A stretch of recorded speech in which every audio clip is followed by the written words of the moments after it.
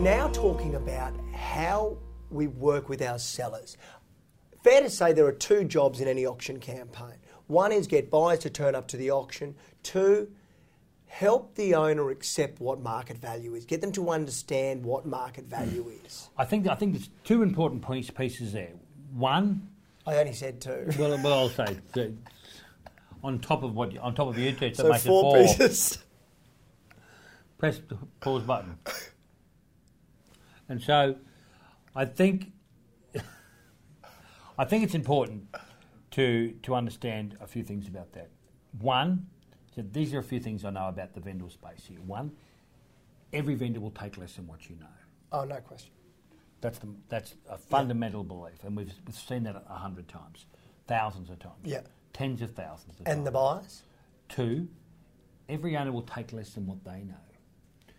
If you think about an auction, and I think about my own personal case last year, what I said I wanted, and I genuinely believe that, and what I took on the day were vastly different. Yeah.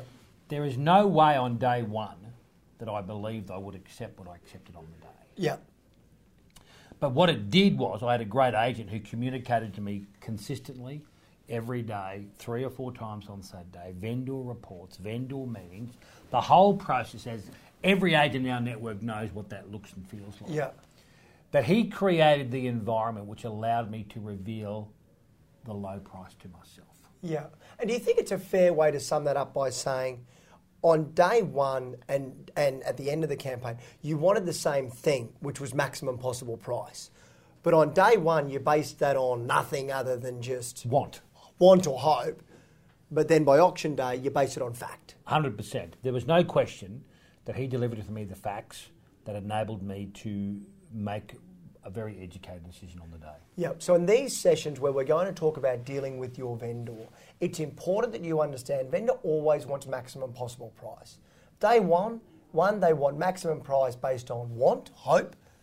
By auction day, it's your job to get them to accept maximum possible price based on fact. We're going to do a few sessions about this.